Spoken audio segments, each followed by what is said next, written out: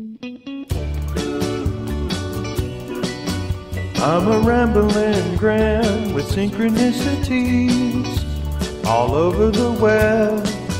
And Aaron is skeptical about everyone and don't believe it yet.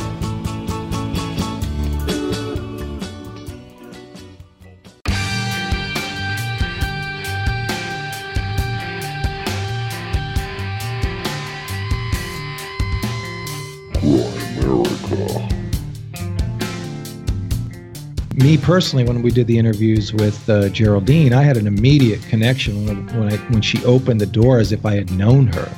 As soon as she opened the door, it was like a blast of energy, and I was like, "Whoa, there's some familiarity there." And okay, guys, welcome back to the Grimerica Show. We are going to be chatting with Jon Sumple a little bit later. Of course, he's part of the documentary Extraordinary, The Seeding, about alien abduction and I think some pregnancies and stuff like that. The hybrid program. Yeah, the MyLab. We get into some MyLab stuff. You alien folks are really going to like this one. Abduction tales. It's good stuff. And we got our own abductee. Graham, I got abducted in Israel. Dunlop, how's it going, buddy? I didn't. No missing time there, buddy. No missing time. Except for the blackout drunks. Yeah. Actually, there was some missing time, but I've heard you hear the stories about the blacked out drunks and people that are like on psychedelics can see the demon on the shoulder. Really? Yeah. Wow. I've heard that story a few times. I think on Mysterious Universe. Oh, wow. Shout out to Mysterious Universe. You know, we don't talk about those guys enough, and they are actually part of the genesis of this show. Oh, totally. I mean, just because Aaron and I had a falling out, it's okay. Yeah. Falling out seemed to be a part of podcasting. Yeah. Bound to happen. Yeah, it got brought up a couple weeks ago, or a couple days ago, actually, by somebody, and we said, yeah, that was the one. Oh, is that the NA meetup? Yeah, big shout out to the NA meetup. All right, we should talk about that. Yeah, we went to the No Agenda meetup. It was fantastic. A bunch of dudes named Ben. I mean, honestly, Calgary's NA crowd was like completely dude named Ben. But we were giving them our cards out and stuff, and then, of course, Adam Curry had to mention well, I got the picture of you interviewing the Adam Curry cardboard cutout. That. Yeah, thanks, dude. I didn't even see that. I don't want to see it. I tweeted it, and Curry liked it. Yeah. So you're like half famous. I was actually going to check because I thought I had an email from, was it Ian? Yep, Ian. That's right, that the engineer we were talking with. Yeah. He's a fascinating fellow. He was nice enough to buy me dinner. Thank you very much for dinner. Nice. I think that's the first dinner I got out of the podcast. Yeah. Yeah. No, I'm sure there's more. Oh, remember the time Justin bought us breakfast? Yeah. That's right. Yeah. Thanks, Justin. I think you were actually the first person to feed Grimerica. Actually, no. Spam. Whoever sent the spam has fed us multiple times, and I think it's probably just a matter of time till Graham eats the expired spam that's here now. Oh, it's a fake expiry date, dude. That's fine. It says... I'm actually pretty hungry, but... So, do we talk about the end of my fast? I mean, speaking of food... Oh, yeah. You did, I got to say, you did better than I thought. Yeah, 1 week, no food. But now it looks like you have boobs a little bit. What's going on there? Really? Really? Maybe just muscles are coming back. Maybe my muscles are coming back, yeah. You been doing push-ups? No, I haven't done anything. Actually, I was doing some elliptical with that, gets the arms going a little bit. There you go. Attaboy.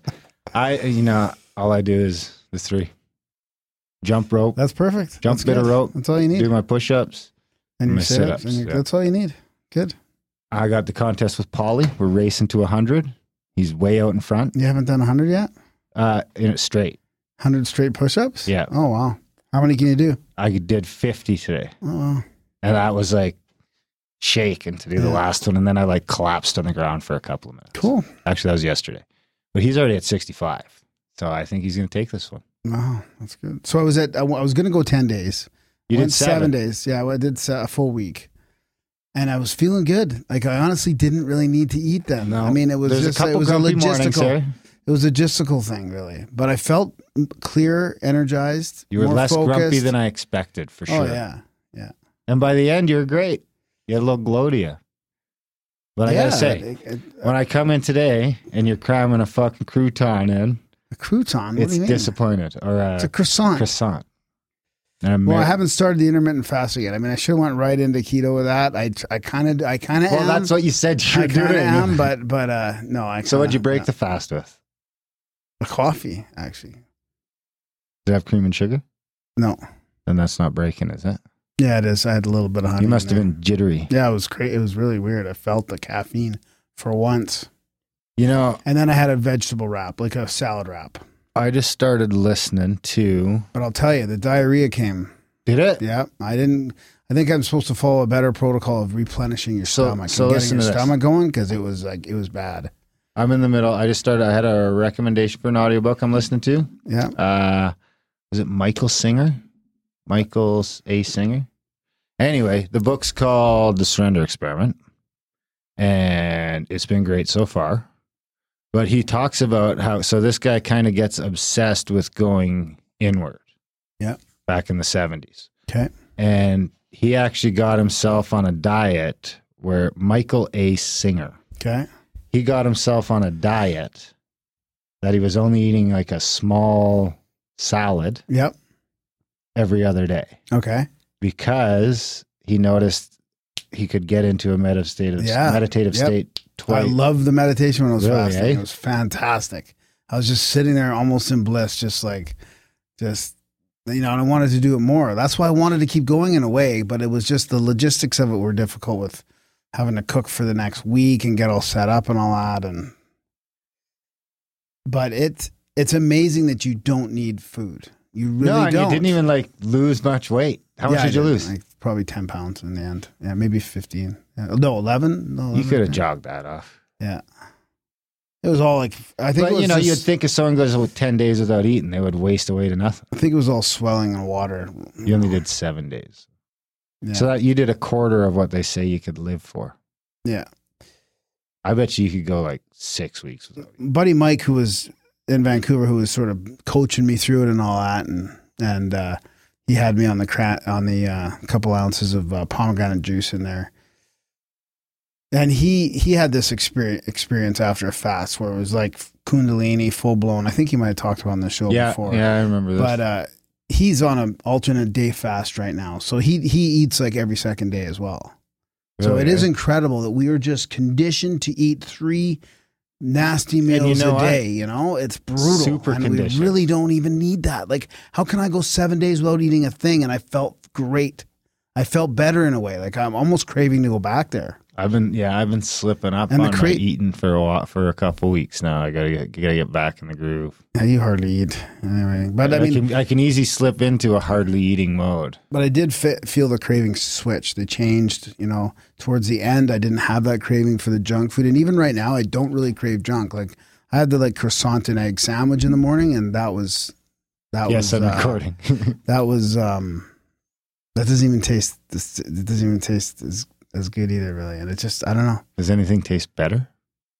See, it would have been neat to try an apple. Yeah, you can. You can. You should have had an apple. Yeah, things it tastes different. Everything fresh tastes, eggs, or something that would something that your gut would be like. Because if you did a weird cleanse, then some of those cravings might be gone. Well, even your Maria, gut my girlfriend, might not be after the sugar or after the this or after the that. So it's tasting different. Yeah, Maria said she tasted things again after only 3 days of fasting. So super interesting. I mean, I've probably done 2 days of fasting just because of my benders don't alcoholism. Count. You can't eat. That doesn't count. That doesn't count. No. Interesting. Okay, well, I've never done it. But I mean, I was on a protocol there for a while where if you don't count my coffees, I was doing 16 hours almost all the time. Yeah, but were you dumping 4 teaspoons of sugar in your coffee at that point? I do 2 of the bags, yeah. You do? I was on the stevia for a while, but I'm back on the sugar. Are you really? Wow. Refined sugar. Why don't you do honey? Raw sugar. Oh. Honestly, just because it's hard to do honey at work. I guess I could just bring some honey in. Jar of honey in, yeah. I don't know. I don't have a good excuse. The sugar's there. I'm just on it. Well, I think I'm going to try the intermittent. I'm going to try and go from 12 to 5 eating during 12 to 5 or 6, and then just go from after that. It's like the snacking at night, which kills you. Go from after dinner, and this is not every single day, but for the work days, the weekdays, go from after dinner. Don't eat all the way to lunch, and just have a black coffee with some stevia in it in the morning.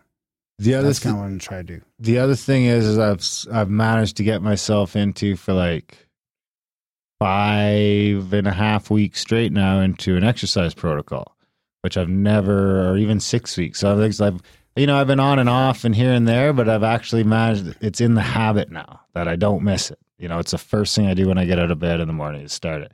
So I feel like that has given me the freedom to give up on a couple other things. Yeah. Like the fact that I'm getting exercise every day makes me feel like I can cheat on my diet more than I could before. That's the slippery slope, though. This is a problem, which do exist, Scott Adams. Yeah. When he comes on in November, we'll have to debate this. But, I mean, I don't know. I'm not carrying a lot of body fat right now, and I'm still eating some sugar and stuff. Yeah, you're looking good. I don't have a scale, but I've probably lost weight, which is not good. Can't afford to lose any more weight over here. So that's it. Anyways, the fast was good. Congratulations. Thanks.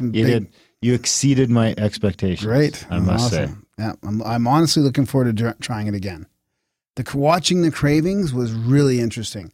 It wasn't the body. I liked the hunger part of the body. Like I liked feeling like slimmer and not as bloated and not as swollen. Not swollen like unhealthy swollen, not like muscle swollen. And watching those.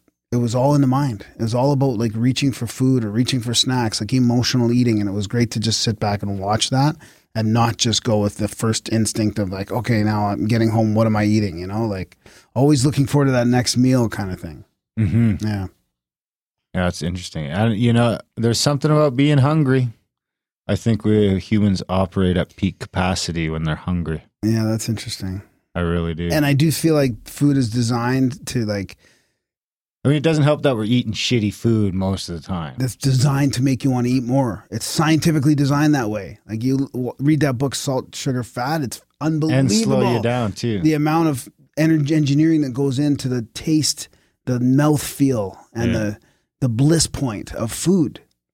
See, this is a problem. I was actually chatting with someone today and I made the comment that part of the problem is that we lost like a couple generations of the best psychologists just got sold to the advertising industry. Yeah. And it's like they were working against us and making propaganda. And it's just like, what's the Bernetsky or your Bernays? Yeah. And, you start looking down that whole history of psychology and it's like, it really makes you start to wonder. Like, so it's almost like there's two schools of psychology. One of them's trying to manipulate you and the other one's trying to supposedly fix you. Yeah. But really what they're probably trying to do is identify you into a category. Well, that too, but they're also probably trying to, in some ways, adapt you to an environment that's probably not conducive to humans in a lot of ways.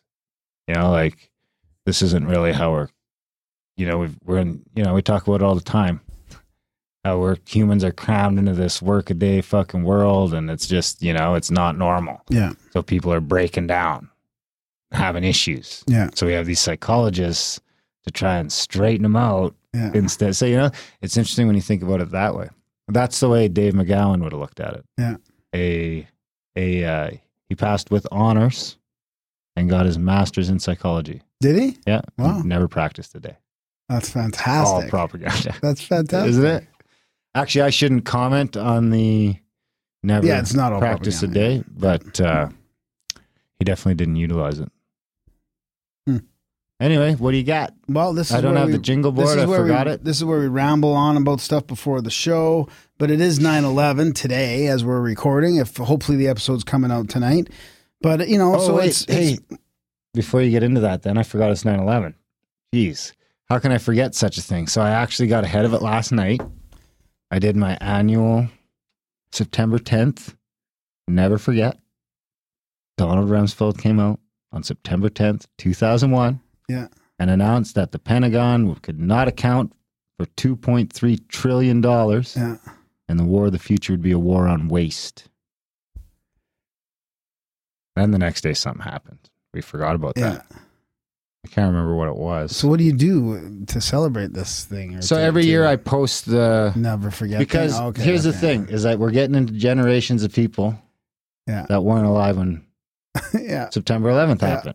So this is how the propaganda washes over. And it's like, So there's let all that go. these So every 18-year-olds year, kind of I make sure I use all the popular 9/11 hashtag. And let me clarify by saying, I know a lot of people died on 9/11, and I'm not trying to minimize that at all. I think it's terrible. Yeah. If anything, I think that makes it more important to try and shine a light on what might actually happen. So I use all the popular 9/11 hat, never forget, hashtag never forget 9/11. And I use the Rumsfeld meme, never forget, basically what I just said. And it's always really popular. Like we got 50 shares and 120 likes so far. Nice. And we have a small Facebook presence, so that's big for us. But I thought it might be fun to just roll through some of the comments. Sure, yeah, do it. So what do we got? We'll go with, okay. Oh, we got a meme here, that awkward moment when the BBC screwed up. So there's actually a screenshot of when the BBC was announcing that Building 7 had collapsed, when you can clearly see Building 7 in the background still. And then the report just came out this year, like a few weeks ago, about the Building 7 having the columns. It was a global collapse, catastrophic of the columns, failure right? of them all. Yeah, of them all, not just. Comment 2 is another meme. Okay, it says share if you've been looking for 15 years and still can't find the plane, and it's a picture of the Pentagon. Oh yeah. Which is the question. I firmly believe planes hit the towers, but I don't think that happened at the Pentagon. Here's friend of the show, Terrence Douglas. So then, you are saying we blew up our own trade center buildings just to cover up the money laundering? One more fake news post from you people and I'm blocking you permanently. Lee Smith says, do you believe it was bin Laden? Anyway, I think Terrence is a troll. Here we go. Why'd you say he's friend of the show? Have you read? Well, he's always around. Is he? Yeah. So then we have Melissa. Only a limited number of planes have ever been obliterated on impact with the ground or a building. All of them in the U.S., all of them on the same day. Yeah. Then Terrence replies, good point, and I'm a terribly analytical person. I may never be totally convinced one way or another, but I can tell you this much. Some of the videos of the planes hitting the buildings would have to have been pre-planned or even computer generated. Too steady and too much clarity. The real question I need answered is then what really happened to those 4 planes? Where did they really go? 3 of them couldn't have just vanished without a trace, and we all know they all took off from the ground. So where are they? We have another meme here from Ashley. Shows the 2 World Trade Centers, and it says never forget. Then it shows the Building 7 in the corner, and it says forget. I love that meme. That's so good. So here's a little, some stats from one of our top fans. Just some 9/11 stats.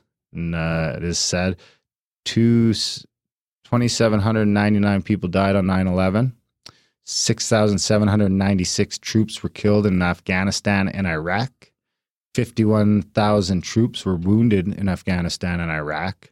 316,000 civilians were killed in Afghanistan and Iraq. 19 hijackers, 0 from Afghanistan or Iraq. Yeah. To me, that's the big one. You invaded 2 countries other than the one the hijackers came from. Yeah. You just keep giving them money and bombs. Yeah. It seems like every year there's more and more of these clearly made memes and bullet points of all the things you just can't ignore, all the coincidences. So here's another. The New York Fire Commissioners of New York Fire District recently voted unanimously to call for a new investigation based on the overwhelming evidence that explosives brought down the buildings. Wow. I was watching The Missing Trillions from Corbett today. It's fantastic. Ooh, that's a good one. And he had a new one out too about, he had a new one out today about whistleblowers, I think, from 9/11. Corbett? Yeah. Oh yeah, he would have had some good stuff. I mean, stuff is really interesting. He really has become one of the go-to guys at interweave. Just no nonsense. It's all factual. There's no conspiracies there. He's just saying, "Hey, this is where did the money go?" You know? Follow the money. Yeah. Follow the trillions. Oh, And there was even the insider trading, right? Yeah. Insider trading, shorting airlines of planes that shortly later ran it. I mean, someone made $4 million on insider trading. So that to me is a problem. Yeah. That's a big problem right off the bat. Well, Silverstein made $4.6 billion on the insurance.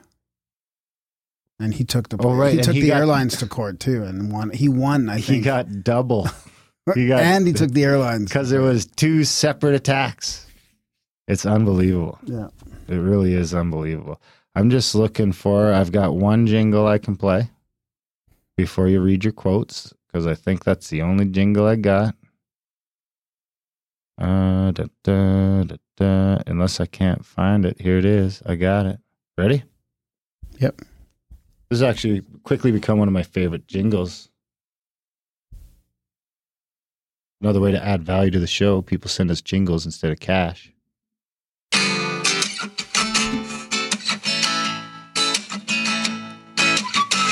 It's the profound quote of the week. Darren, can you guess it? It's the profound quote of the week. Can you guess the human who spoke it or wrote it down? Okay, so this is again, I mean, rustling around honestly, again. We got to go with The Octopus of Global Control again from Charlie Robinson. I mean, this has become my profound quote textbook here, because there's a bunch of 9/11 ones in here, so I'm gonna have to read 3 today. 3? Yeah, because it's a special day. It is a special day. You know, it feels kind of bad to call 9/11 a special day. No, it doesn't. This is a special day in remembrance of the people that died on this day. Yeah, I'm torn because we're on the other side of the fence. But that is that, you know. It is a special. Special doesn't always mean good. I mean, you people know we care. Yeah. Yeah. And if you don't, then you probably shouldn't be listening to the show at this point. Figure that out. This is from the chapter of Covert Control, I believe, under the subheading Using PNAC to Lay the Groundwork for the War. Ouch. I'm telling you to be prepared for a major... Oh, you're going to love this one. Okay, you got to... I'm telling you to be prepared for a major attack, but it won't be Osama bin Laden. It will be those behind the New World Order.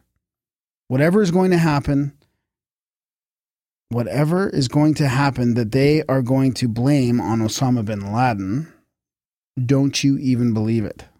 That was William Cooper, author and radio talk show host, June 28th, 2001, 75 days before 9/11 happened. Jeez, is he dead? I think so. Yeah. You would be saying stuff like that. Man, what a guy to have on the show that would have been, eh? Yeah.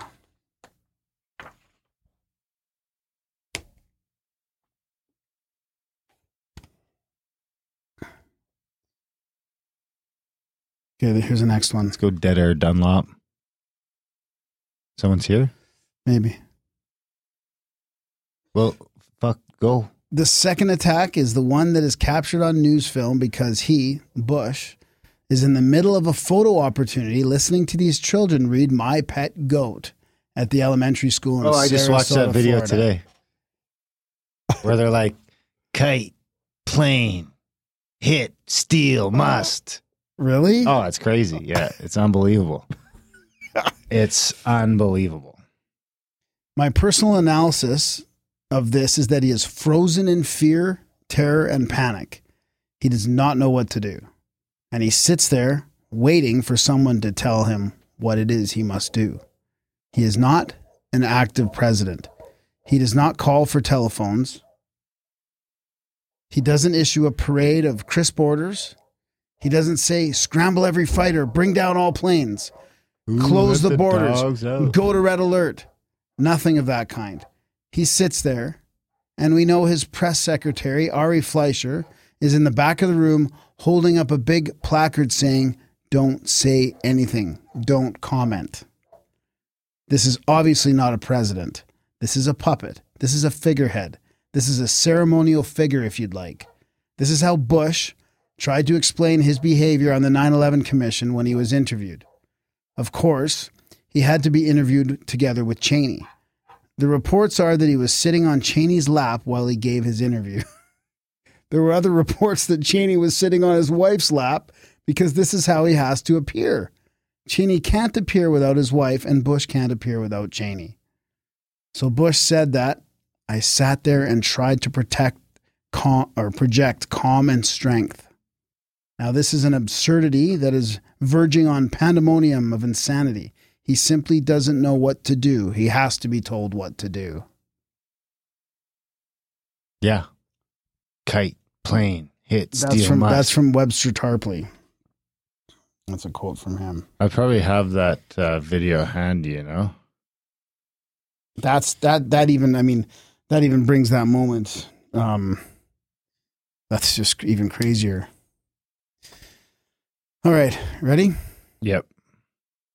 I was real close to Building 7 when it fell down. That didn't sound like just a building falling down to me while I was running away from it. There's a lot of eyewitness testimony down there of hearing explosions. I didn't see any reason for that building to fall down the way it did, and a lot of guys should be saying the same thing. I don't know what the fear is coming out and talking about. I don't know, but it's the truth. That's Craig Bartmer, a New York police officer. So do you want to hear? Should I play this little? So this is the morning of 9/11, before the planes hit, in the classroom that Bush is in. Get ready to read all these words on this page. George Bush is observing the lesson. Look at the letter at the end and remember the sound it makes. Get ready. Kite. Yes, kite.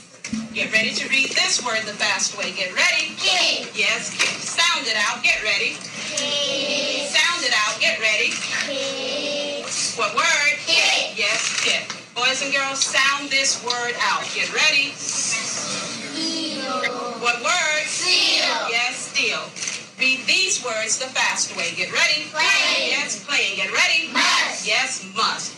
Let's read these words the fast way without making a mistake. Get ready. Kite. Yes, kite. Get ready. Kit. Yes, kit. Get ready. Steal. Yes, steal. Get ready. Play. Yes, playing. Get ready. Must. Yes, must. Boys and girls, pick your reader up from under your seat. Open your book up to lesson 60 on page 153.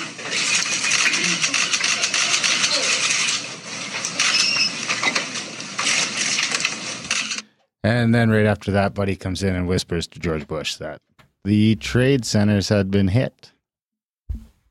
Are you sure that's real? Yeah, it's a video. Yeah, I just watched it. Yeah, it's real. Huh. This is before the deep fake days. Yeah. Okay. That's interesting. Like all your debauchery. Yeah. When those tapes start coming up, it's like on like an 8-track. It's hard to fake that shit. You had to actually cut out the film and tape and splice back then. It's tough to pull off. So support the show. What do you want to do now? Do you want me to read an email about that, or about support? Yeah. Yeah, do that. That'll roll us into it. I got a couple synchronicities. I'll save them for when we have jingles. Yeah. That's a good point. I should just, quit forgetting the jingle board probably. Yeah. Good idea. That's a few weeks in a row now.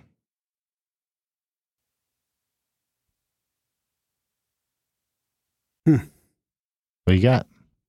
Nothing? False alarm? Hey guys, I just started listening this week and I can't get enough. 3 of my best friends and I are coming to CAC 2020. So pumped. I just went through a painful divorce and Grimerica's helped me find that there's hope, knowledge, and beautiful mysteries in life. No small thing. I just signed up for monthly. No brainer. Keep doing what you're doing and I look forward to meeting you. Peace and gratitude. Peace and gratitude to you, sir. I hope you bounce back from divorce well. It's not an easy thing. And thanks for the email. We'll see you at CAC. Could be some surprise goodie bags at CAC. I was talking to a friend of the show from California yesterday. I won't go into details on names here now. He knows who he is. He knows we love him. Yeah, CAC's gonna be special. It's gonna be a fantastic time. Right now, there's 3 spots left. 1 825 and 2 1050s. Those are 2 single rooms and 1 double bedroom, like a hotel sort of setup. You could probably double occupancy any of those, and just by adding 40%. So shoot me an email if you want a spot. There's only 3 left, and this is already after the expansion. So we always end up adding some spots after we say we're sold out. We've already done that. So these are the last 3 spots. And people can check that out at contact@thecabin.com. In the show notes, there's a link there. There's a new site available for that. That's right. And we'll probably start. I got all the information on Soap Lake from Rando yesterday, the day before. Some point, the days are all blurring together. It's been a crazy couple of months. It's been a crazy summer. I think that's about it. What was I going to say? No, I was in the middle. Oh, yeah. So the Soap Lake stuff's coming in. So we'll probably start getting some more particulars on the Randall event in the next couple of weeks. I would say in the next 2 to 3 weeks, we'll start hammering out some of those details. Shoot me an email, darren@grimerica.com, if that's something you're interested in. If you want to get on that waiting list, it's going to be 25 spots max. It's going to be a little pricier, but it's going to be 5 or 6 days. So, and it's going to be pretty special, one of a kind. This thing's going to take off. What else? Support the show, grimerica.ca/support, because we love you and we need some support. And the bills keep coming, so we need the support to keep coming as well. Head over today. We got a brand new support page made up there. Everything works automatically. We got Stripe, we got Patreon, we got PayPal, we got the cryptos, we got whatever you need. Support the show. You can send cash in a book. If you're in Canada, you want to do an email transfer. Tell you what, you're trying to get cash to us, you let us know. We'll figure out a way to accommodate you.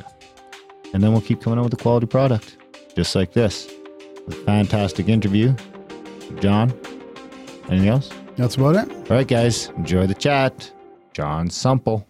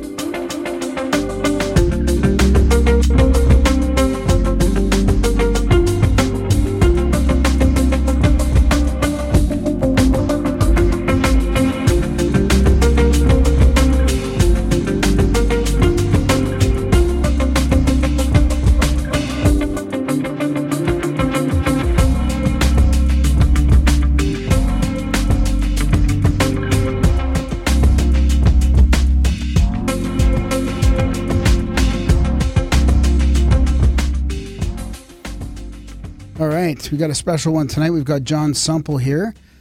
He's one of the creators of Extraordinary, The Seeding, which is the second documentary in a trilogy about alien contact, abductions, and stuff like that. So looking forward to getting into this a little bit. Jon, thanks for coming on.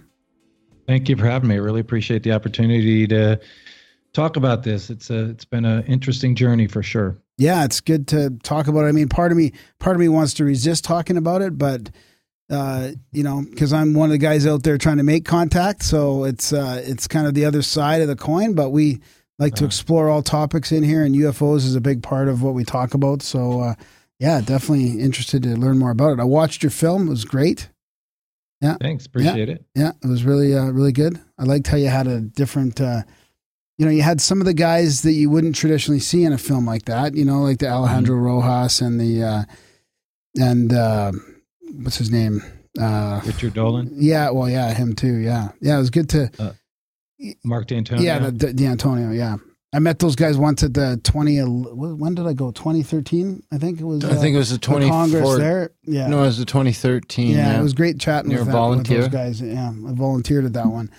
And it's just good to see them in the film giving a sort of balanced perspective on it, Yeah, that was interesting to get those guys in the first place, when we talked to them and told them what we were doing. Yeah.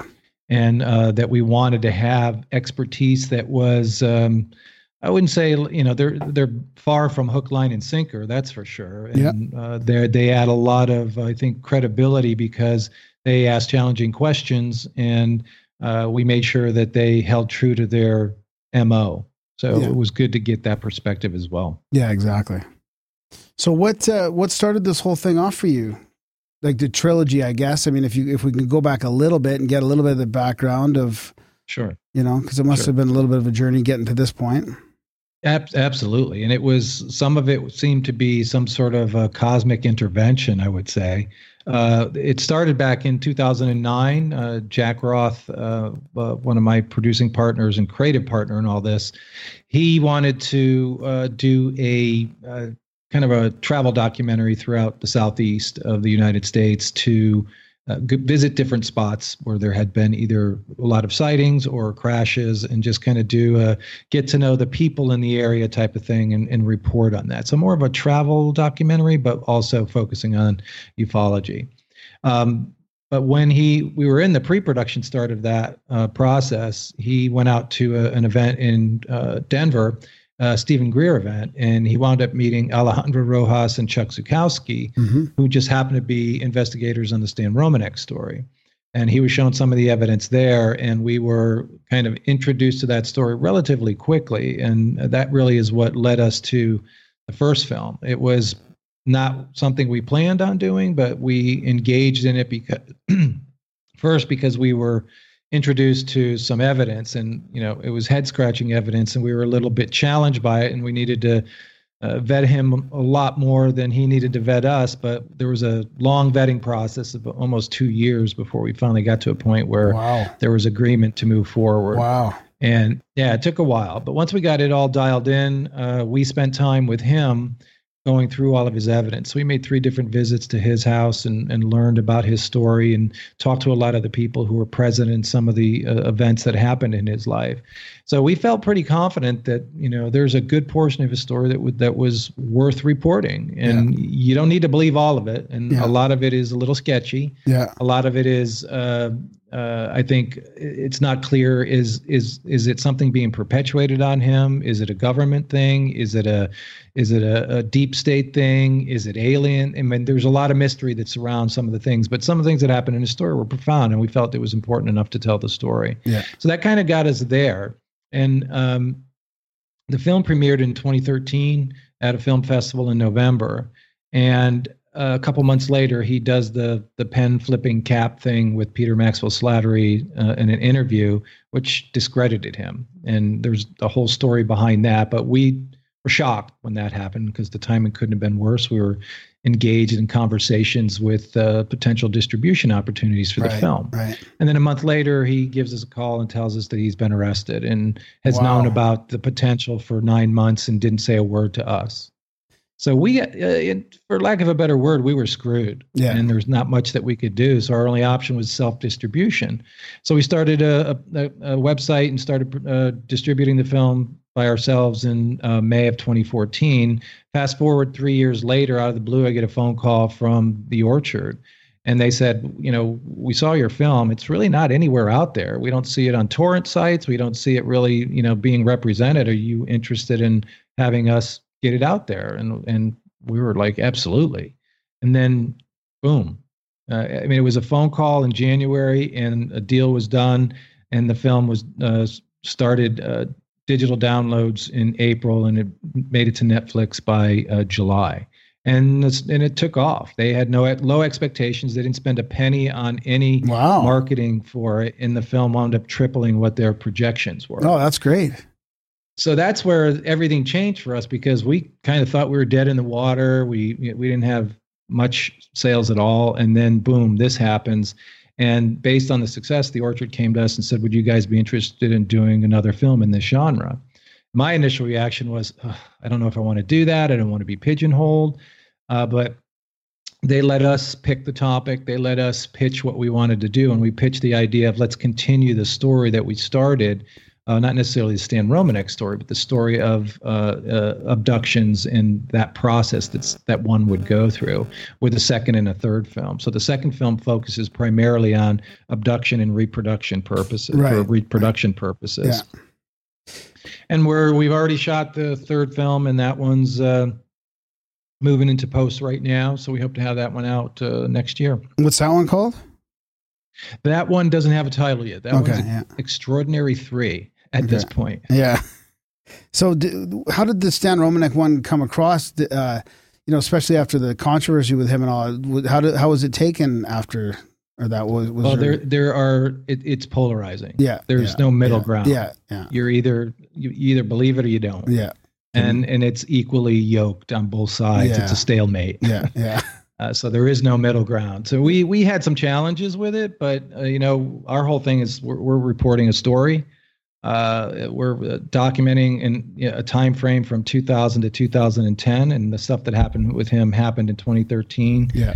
So we're like, that's really not part of the show, but we felt compelled enough to put something in at the end of the film so it didn't look like we were skirting the issue. Right. We definitely addressed it at the end of the film. Yeah. What is the story? Could you give us like a rundown? Just a quick. Yeah, maybe just a quick one, I guess, for people.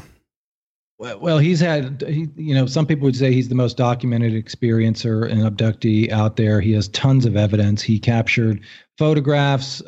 He had actually kept items that he had purportedly taken on craft. He had several things happen to him physically and had been documented. He just had tons of video, photo, and physical things that happened to him, and several of the things happened with other people present, witness to what he saw and experienced. And he had a viral video of a looky-loo, like a gray alien popping out and kind of looking at him and then popping back, and then there's big controversy whether that was real or fake. I mean, that was one of the things that propelled him. And he was on the Larry King show, with that video, and taken out of context, that was probably the worst PR move anyone ever recommended to somebody is, hey, go on a show where nobody knows who you are, take this 5-second video clip and show it, and then have people believe your story. It's just not very smart move. I would have never recommended that context. And that's the one thing that we've learned through this process of the films that we've made. So we've got 2 that are out now and one that's in post-production. And it's when you spend time with the individuals and you get to know their story and you really spend the time getting to know them personally as well as what they've been through, you have a much better appreciation versus seeing a 5-10 second clip on a video. Out of context, seeing that, I could see why tens of thousands of people would turn away and say no. But that's just one small piece of evidence in his story. Yeah. And then in the end, he got I think this happened. He might have been at the 2013 Congress that I was at. Like that was kind of I remember that now being the peak of a lot of that. And then he ended up getting arrested for. And that was in February. It was February 13th, 2014. But we got the phone call. Yeah. So he eventually was arrested, went through trial like 3 years later in 2017, and they found him guilty. He served time, and it wasn't prison, it was community not community service, but like a community prison, halfway house type of thing. And he had a lot of health issues, and they didn't want the burden of trying to nurse him back to health, so they released him after only I think less than a year. Wow. So we don't keep in touch with him on a regular basis, so we're not quite sure where he is. But the last thing that we heard was that he had cadmium poisoning, and there was an assumption that it was administered to him. Somebody poisoned him. Yeah, it's oh man, that's one of those complex topics. I mean, I appreciate you going over it and giving us the rundown on it. It's just one of those things where there's so much. It reminds me kind of in a way of some of the older UFO cases, like the Billy Meyer and the other ones where there seems like there's so much legit stuff, and then they get caught faking something, and then of course it's easy for everybody to just discount everything. It's just. Well, the one thing that always is said about Stan and a lot of other people in that same category is that they're doing it to make a buck. Yeah, and I can tell you that is not. Yeah, there is no riches to be had in doing this. Some people there might be a few people that are doing that, but when you're an experiencer versus an investigator or a researcher, you get nothing but ridicule. You draw negative attention to yourself by going forward and sharing your story. Yeah, exactly. And the people you had in the seating documentary were pretty.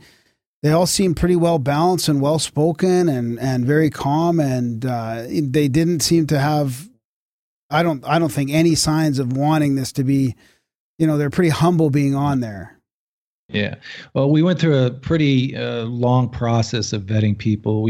I think, had a list of around between 40 and 50 people. Wow. We wound up interviewing over 30.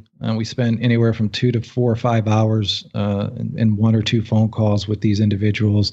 And our objective was to find new faces. That was very important to us, and not bring people whose stories have been told numerous times. Yep. We wanted audiences that were watching it to think that, wow, this could be my next door neighbor. This could be someone I work with. This could be a family member. We wanted them to see that it's not just, a bunch of backwoods, toothless people that are the ones getting abducted and wearing tinfoil hats. We wanted to move that out from the fringes and into to the masses. So the big objective of the film was to reach the widest audience possible, and by telling stories that would people could connect with, we felt that we would have a much better chance of doing that. So the 3 primary people, April, Rob, and Geraldine, very different personalities, very different experiences, but very normal people. Yeah. Did you know you were going to sort of narrow it down to like the seeding aspect and the hybridization part, or were you first thinking about abductions in general? No, we knew that we were going to go into the second film the Stan's story starts out with lights in the sky. So, the first 30 minutes, 25 minutes of his film is all evidence. And then we move into what happened to him. So tons and tons of evidence. So it starts with lights in the sky, and then, what is that type of thing? And then we move into from the lights to abductions, and then from the abductions into the potential that there were sexual reproduction experiments going on, to the fact that by the end of the film, we introduce hybrid children. And we figured that with the next film, we wanted to take that a little bit deeper and explore the whole hybrid children connection to the abduction phenomena. So that was something that we wanted to do from the very beginning. We had met Sierra Neblina when we were working on the film with Stan, so we had known her for a while, had heard her story, and that always kind of stuck in the back of our minds, that would be an interesting story to follow up on down the road. And when we had the opportunity to pitch an idea to the Orchard, this was the one that kind of bubbled up to the top. And we knew that we would have some really good people based on the connections we had already made, but then we found several other good ones that helped, I think, show the depth and breadth of what these people are going through. A lot of corroboration. Again, we had 9 people that were experiencers. We didn't have hundreds of thousands. And there's a lot more than 9 people to tell a story, but there was a lot of similarities to the types of stories that you hear over and over again from researchers and investigators. Yeah. Did you notice that the phenomenon at all has decreased in the last decade compared to previous? Like, I always had in my head that the abduction phenomenon has kind of been like on the wane a little bit.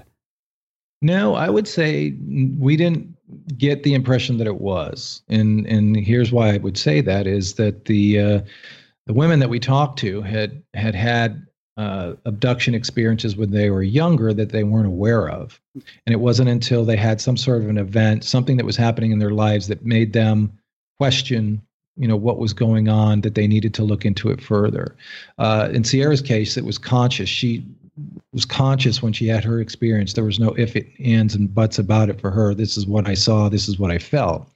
But with Geraldine, back in 2013, she had a conscious abduction experience, and it drove her kind of down this hole of wondering what it was all about. And eventually, 4 years later, had a regression. And that regression kind of opened her eyes to her past. And the same thing happened with April. She was having nightmares. She was having these things happen to her over the course of a 2-year period. Husband got tired of, he thought something was up, and he recommended that she go and see Yvonne Smith, got regressed. She didn't think she could be. And she learned a lot about her past and that she had been abducted, both Geraldine and April, around 5-6 years old. And that this was a common theme for our research and all the women that we spoke with, is that when they did their regressions, they found out that they had been abducted at a much younger age. And they recall having some sort of an implant or some sort of they were gathered with other children for the purposes of being monitored. So in Geraldine's case, she talks about having an insert put into her uterus so that they could monitor her until she was fertile, and then the whole process begins. And she's in her late 30s, mid to late 30s right now. And I guess one of the themes, one of the trends is they will impregnate these women and then eventually later on, like, take that away. Yeah. So there was a couple of different scenarios that we heard and discovered during this process. So one is single women, not sexually active, getting abducted, finding out they're pregnant. Or in the case of Sierra Neblina, lifelong lesbian, had never been with a man, wakes up one morning pregnant and carries a baby for nearly 4 months. Has all the signs. She said there was no doubt in my mind that I was pregnant. In those cases, it's more a matter of a fertile egg so they're abducted. An egg is usually taken during an abduction. It is then introduced to other genetic material, kind of incubated for a little bit, and then they're abducted again and it's reinserted. Oh. Other people have had fetuses that were forming based on becoming pregnant with a spouse or a partner, and they would then get abducted, and there would be an introduction of additional DNA to the equation. So again, I'm not an expert. I'm just telling the stories. But the thing that we kept hearing over and over again is that there are certain women who are having the latter situation where they're giving birth to children who are basically considered starseed children, or there's another Mary Rodwell indigo, maybe, or indigo. Yeah, indigos and the new human. Yeah. And it's a fascinating rabbit hole to go down when you have the time to start doing the research. Do these kids look different?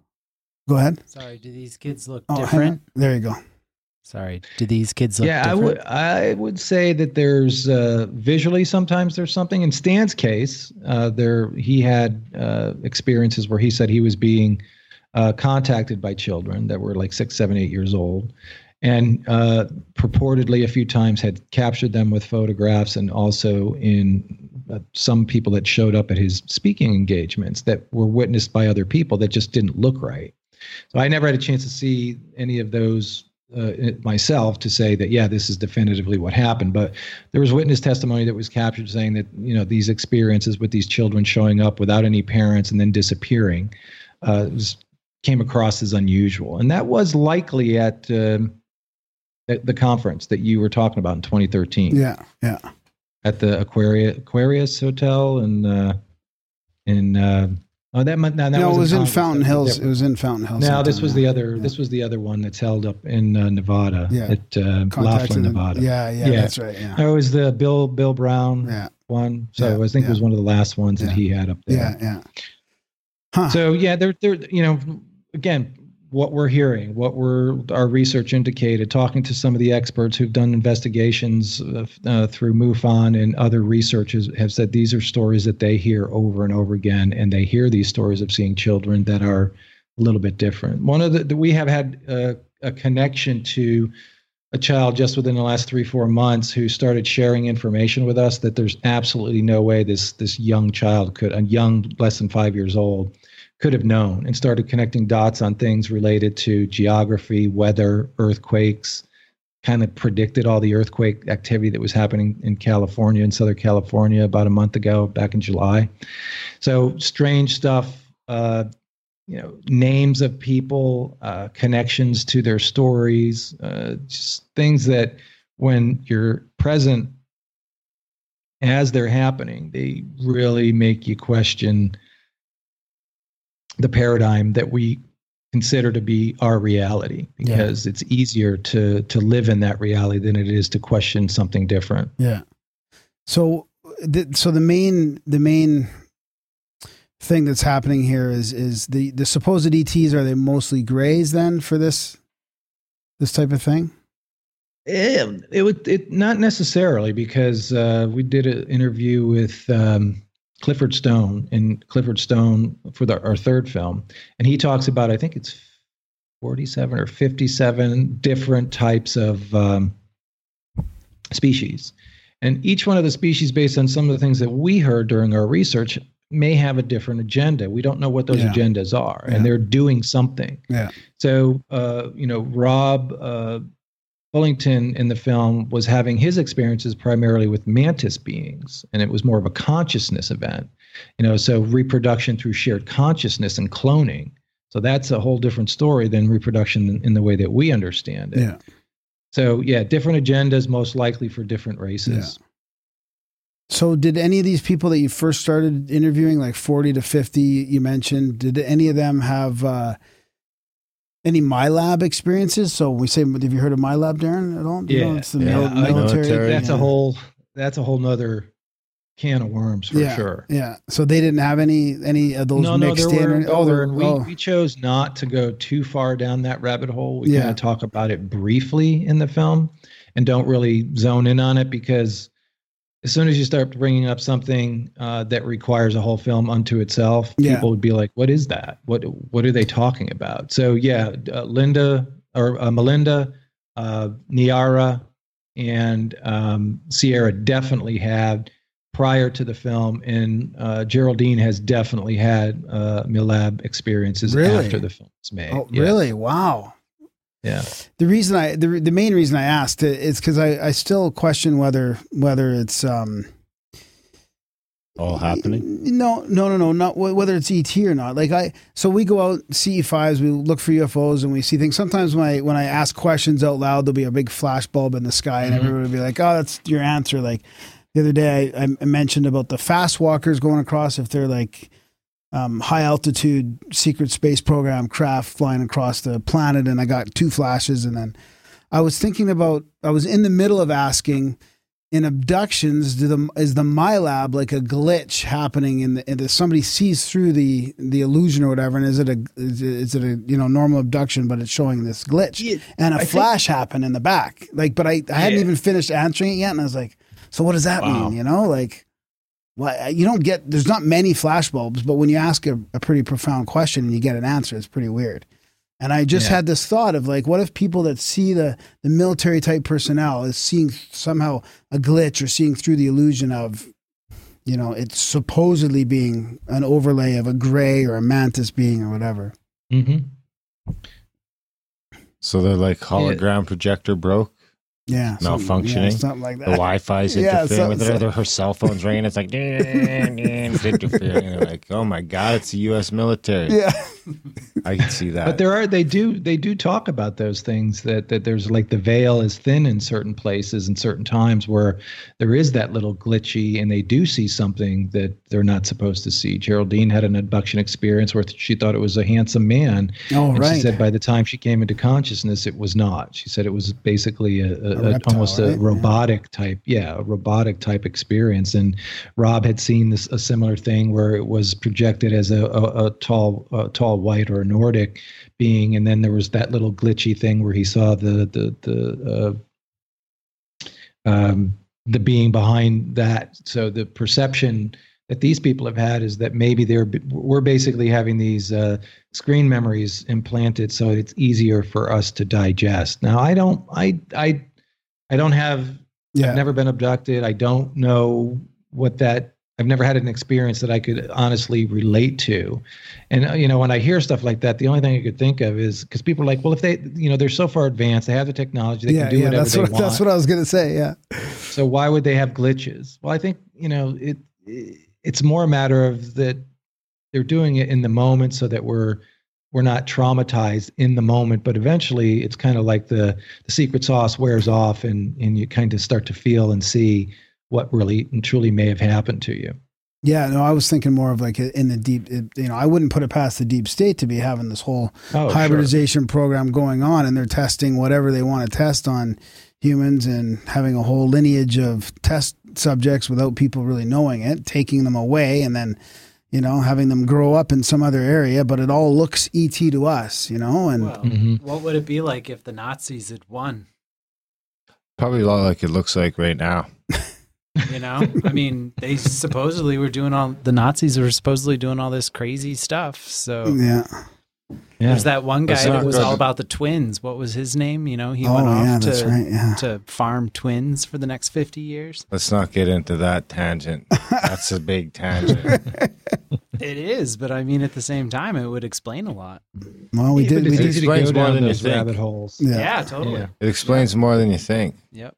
Especially if you look at that as all being a front for the Western Front. Yep. Yeah. Yep. Project Paperclip and all that. And sure. Because you know what Project Paperclip was a fucking extraction. Yeah. Totally. Yeah. That's where I'm at. Not just a No, it was an extraction. Extracting as many as they could before the Soviets got there and started. World. Yeah. Yeah. Yeah, but this is why we're not going down that tangent. I think a lot of the abduction stuff is more military and human type stuff, and the actual outside aliens aren't really in contact with us that much. But that's just how I feel about it. Yeah. Who knows? Yeah. And this is the hard part, I think, for us that have not had an abduction experience. And it's one of the lines in the film, unless it's happened to you, it's just a story. Yeah. And we can't begin to relate to it. But when you're sitting across from somebody and they're telling you, I was in a conscious state of mind when I had this experience. It was not a dream. I was not in, having sleep paralysis. This was something that I was conscious. I was aware of my surroundings. I was aware of what was in front of me. I've talked with other people since the film has come out, because since the film, we started promoting the film, but because once people start to hear that there's something that resonates with them, that kind of touches upon their personal experience, they start reaching out to you. And that was another one of the reasons why we decided to make this film, is at the end of, right after the film on Stan Romanek launched in July of 2013 or 2017, we started getting a ton of messages on social media, direct messages and emails about, thank you for making this film and putting it out there. Now I know I'm not alone. Now I know I'm not crazy. Now I know that there's other people out there having experiences just like me. Yeah. And that was we had over 700 messages of that ilk. And it was something that really hit home, is that there's a lot of people who are not willing to talk about their stories because they think they're going to be perceived as crazy. Yeah. So, and then something comes along and they see it and they feel like, wow, this validates me. This validates my experience. And that really became a huge part of this film for me personally. When we had the chance to do the second one, initially I was a little bit hesitant, didn't want to be pigeonholed in this genre. But by the time I was done with the interviews and had the interviews on the phone, and then had a chance to do the face-to-face interviews with these individuals, especially during the interview with Melinda, it hit home to me that this is my reason for being involved in this was not about telling stories about abductions. It was telling stories about humanity, about the human experience. Yeah. And the tone of the film definitely has an essence of it about, creating awareness, understanding that someone who's been through something that you don't understand doesn't mean that you should disregard it. Yeah. That's one of the things that, both Richard Dolan says and Alejandro say in the film, is that we need to listen to the stories because they are presenting us with valuable information if we choose to listen. Yeah. Yeah. I really appreciated the tone of that, where it's about being able to share your experience and just being comfortable to talk about things. I really did like that about it. Yeah, and we're hoping that that message resonates, because really the film is about creating awareness. We wanted to target the masses, so the center of the bell curve is what we're going for. Yeah. And we wanted them to have an awareness that this is a potential possibility out there, and these people are going through something traumatic. We don't know what it is, because if we haven't had it, we don't understand it. Yeah. But if they're experiencing trauma in some way, we should be compassionate and empathetic towards what they're going through. That is a big, strong point in the film. Yeah. And then the third part really is that we want to encourage people who've had experiences to find community, seek people who can help them better understand what may have happened or is happening to them, and have them find that tribe that can help them deal with it. And when you realize that you're not alone in this, it changes, your dynamic with how you interact with other people. Because a lot of people retreat. A lot of them get emotional. There's a lot of depression that, it's like, why me? And they're this roller coaster ride of emotions that they go through. And we've had people in the last 2 months that have reached out. We had one musician that's based overseas that was saying, I can't talk to anybody about this because my career is starting to take off. And I can't, if I do this, it'll be a kiss of death for me, but I need to talk to somebody. I need to find somebody I can trust and tell my story to help me help me put a place for it in my head. So we helped, this person connect with a couple of, not healers, but, therapists in this space, and regression therapists. And there was another couple that reached out and said, my partner is going through this, and the woman was concerned that her partner was something, it was a negative experience that he was pulling in. And she was concerned. And she said, is there anything that we can do to help? Do you know anybody that we can talk to that is not going to, make his story public? So people are entrusting us with that type of information because it looks like we care, and we do.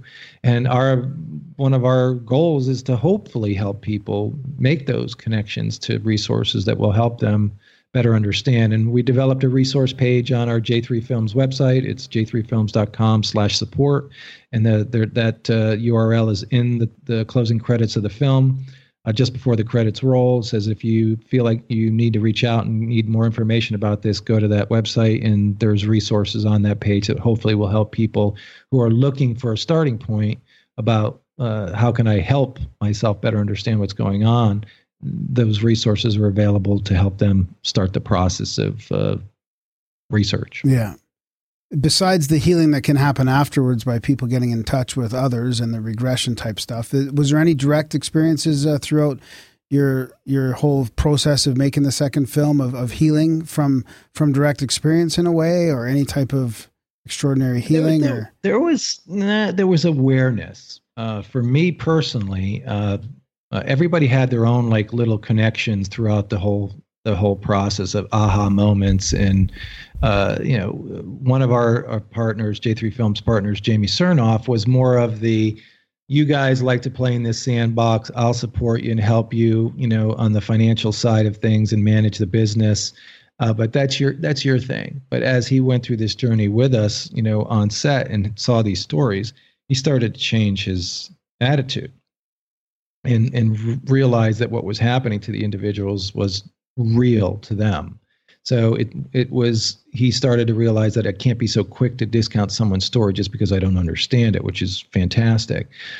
Me personally, when we did the interviews with Geraldine, I had an immediate connection when she opened the door as if I had known her.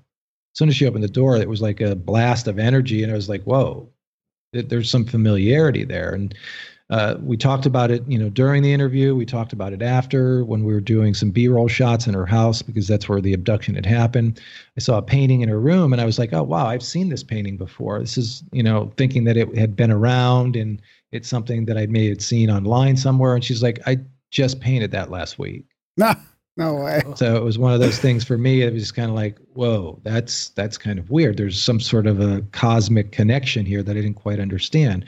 But her thought process and her level of understanding and what she's been exposed through takes us into a whole different discussion, a whole different paradigm of existence, that if we're willing to go there, explore it, take ourselves out from this little construct in which we live in now and think big, it changes the way you look at everything.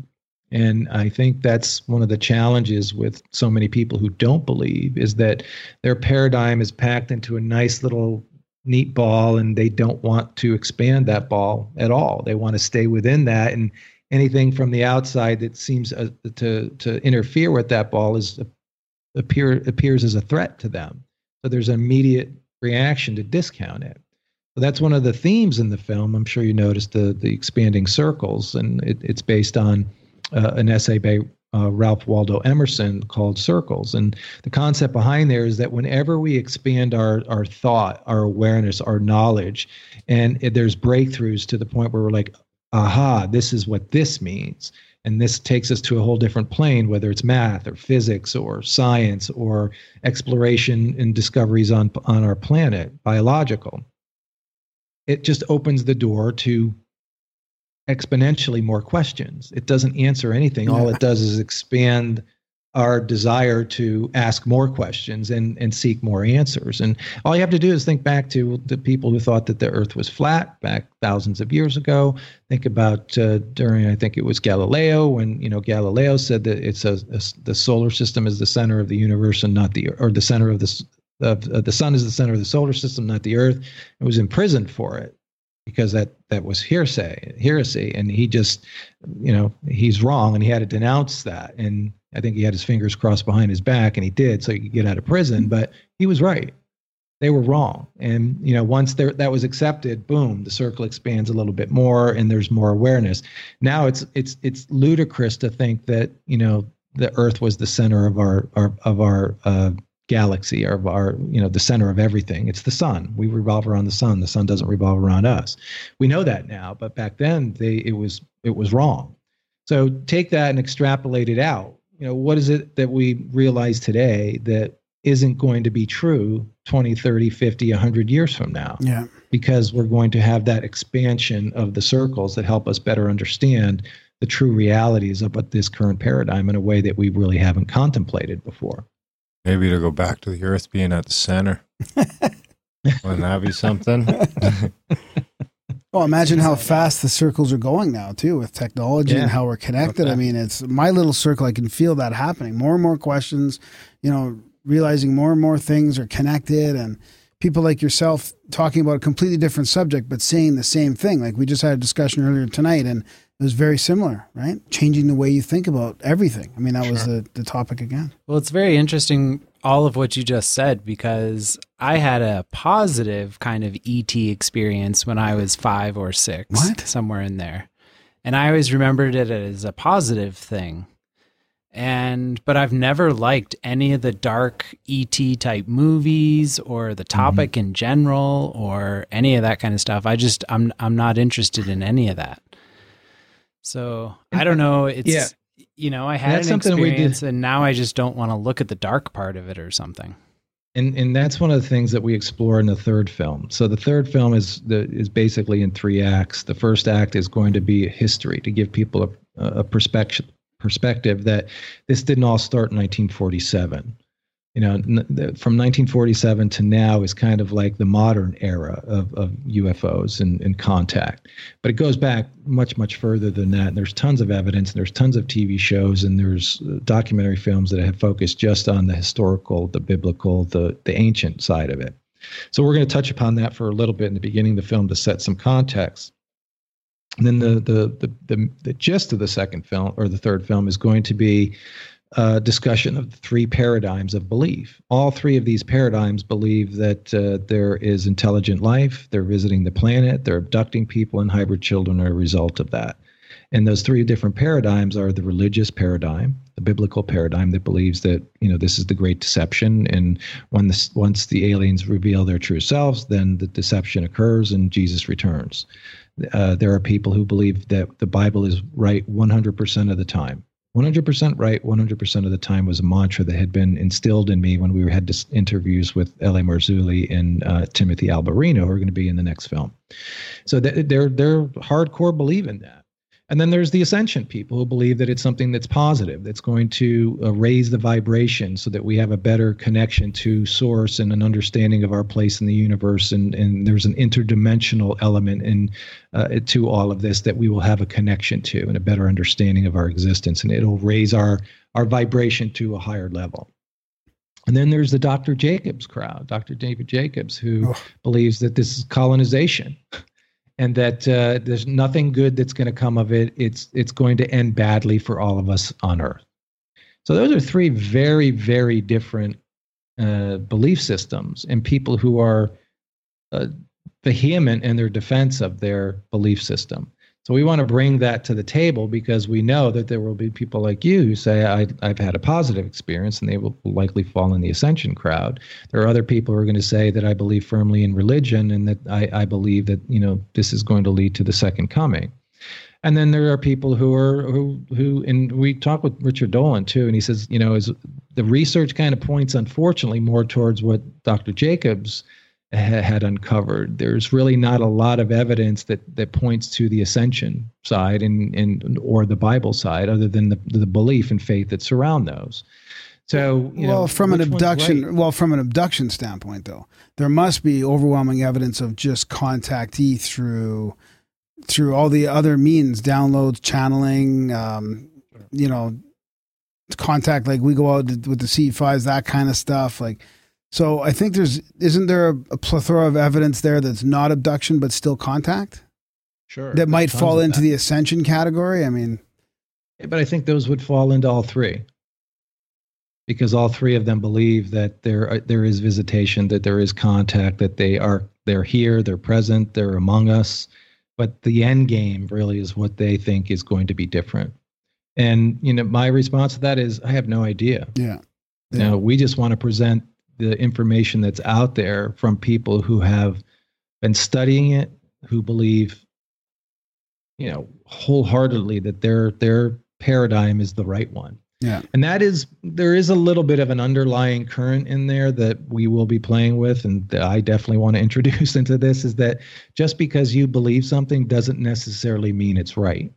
Oh yeah. We want to encourage people, because we've already had responses to some of the social media sites since the film launched a few days ago, where they're saying this is rubbish, this is bullshit, this is, garbage. Anybody that believes this is a nutcase. Well, why do you feel that way? Is your bubble firmly packed tight with your belief structure? What would cause you to break out of that? And those are the type of things that we want to encourage people to look at both sides, or all sides, or maybe all three of these paradigms. Do that research, find out what you don't know before you make assumptions, and commit yourself 100% into an area that sometimes is hard to believe. And I've mentioned this numerous times to people, and it usually is something that kind of riles people up. So my apologies to those listening if it riles you up. But what's the difference between someone who believes in the faith of their religion and someone who believes in the faith of ufology? Yeah. Where's the proof on either side? We don't have tangible, empirical, scientific proof. We have faith-based systems. We have evidence and stories on both sides, but we don't have that empirical proof. Funny enough, that's where we're heading even with information, I think. I think we're like 5 or 10 years removed from, we're already there in a lot of ways when it comes to anything political.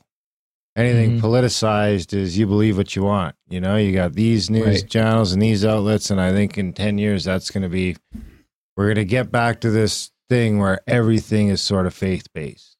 When we're running, we got algos that are going to be running our lives on the AI side of things, and we're not even going to know what they're up to, because they were programmed by other algos that, we've lost control of that a couple of years ago, and everything's going to go back to faith-based. It's kind of funny in that sense, where people, there's very little foresight in that,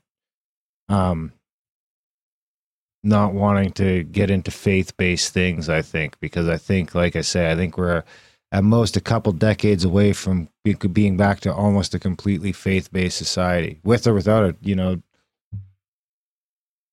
with just because you don't know what, because all the information you're taking in, it can be construed in many different ways, and it can be fake. We're already at the point where we got the fake Jordan Peterson talking website.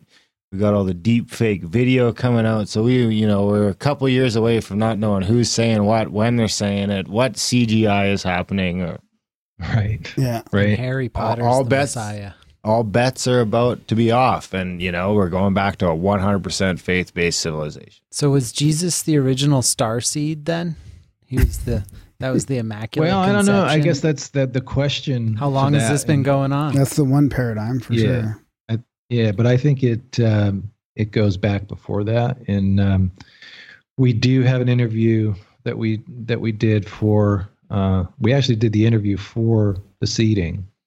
But the context in how it fit into a religious discussion would have derailed the message of this film. So we decided that we would save it for the third film and potentially do a standalone story around this. And the person that we interviewed, his name is George Zervos, and he is a Greek Orthodox priest, a former priest, now a teacher at University of North Carolina at Wilmington, is instructor there. And he teaches a class there which basically challenges the Bible. This is coming from a Greek Orthodox priest.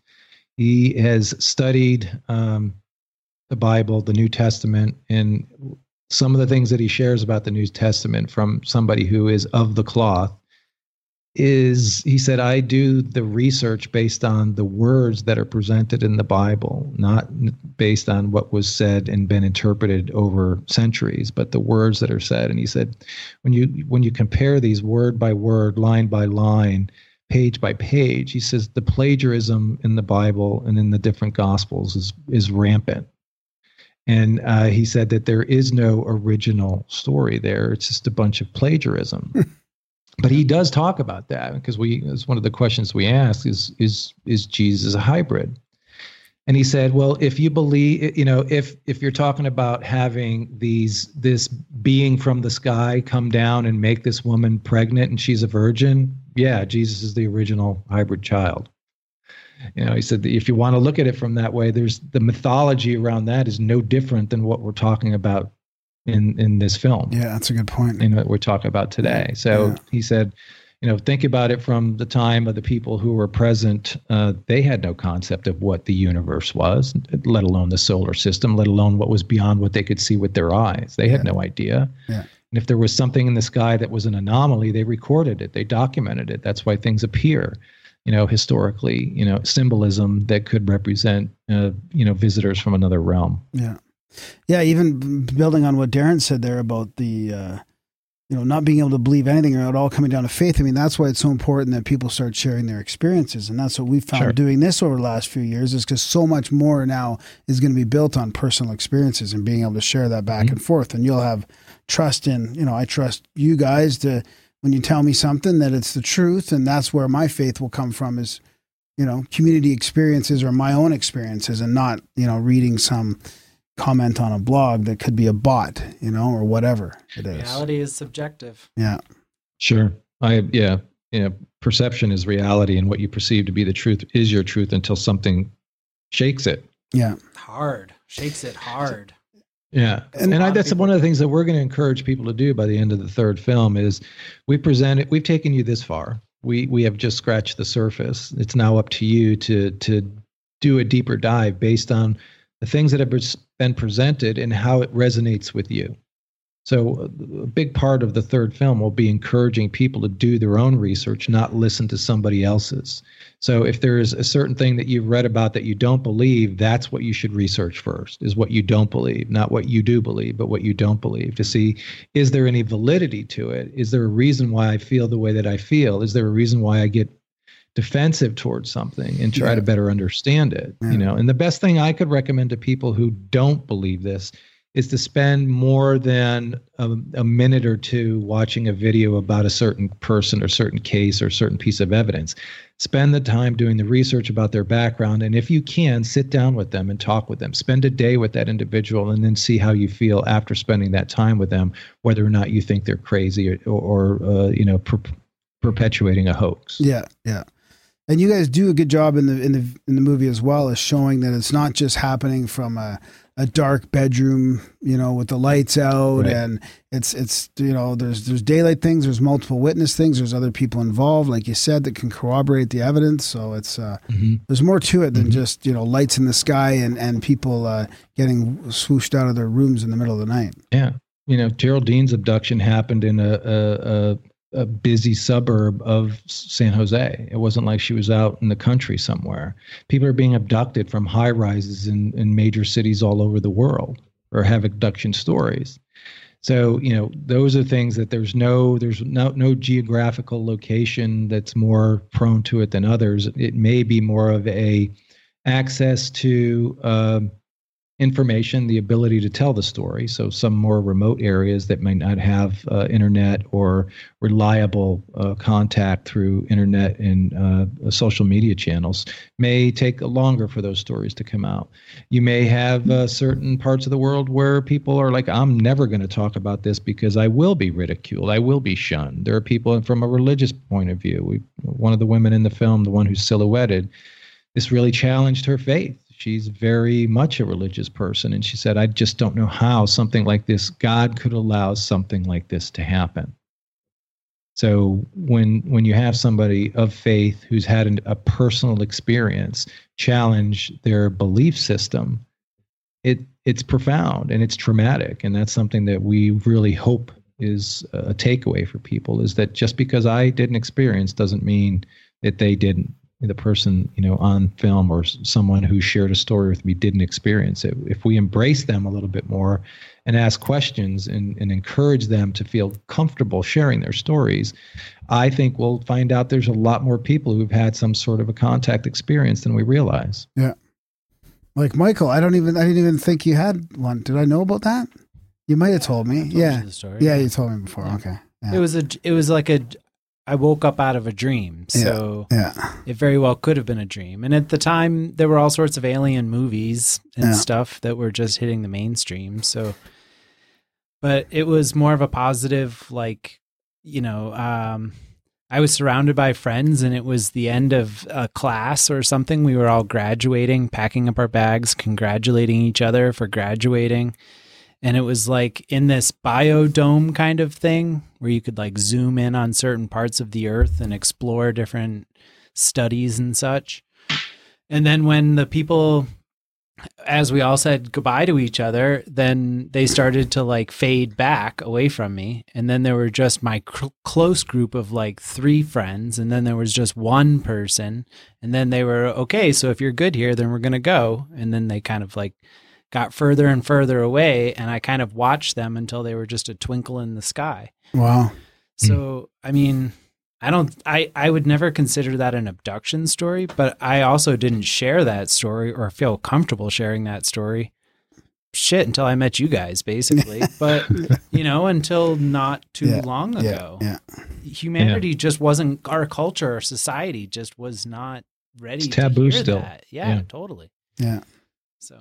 How's it come off so far? It's been out for a few days. Has there been, besides some of those negative comments and stuff? Yeah, there's always going to be, and that's fine. That's okay. I don't let any of that bother me too much. Some of my partners are ready to jump on and go toe to toe verbally with these people. At least it's not worth it. No.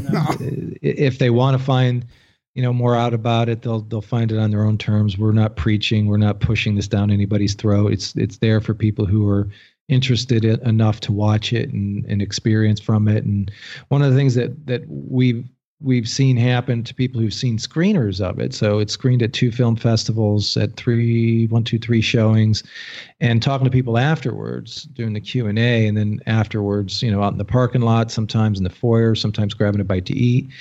People are telling us that, this film triggered something with me. It triggered a memory.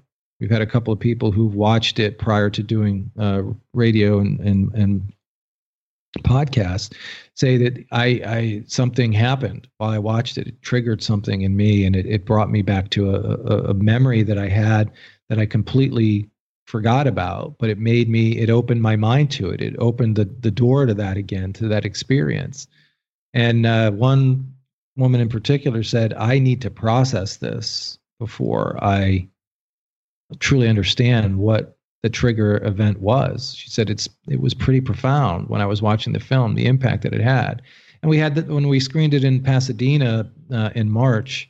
We had a whole bunch of people in the audience that broke down and cried during the movie. Wow. There was like 6 or 7 different people who had experiences based on what they were watching, reacting to what they had seen. And in talking to them, they said their response was based on it brought something, it triggered something, it awakened something within them that was profound.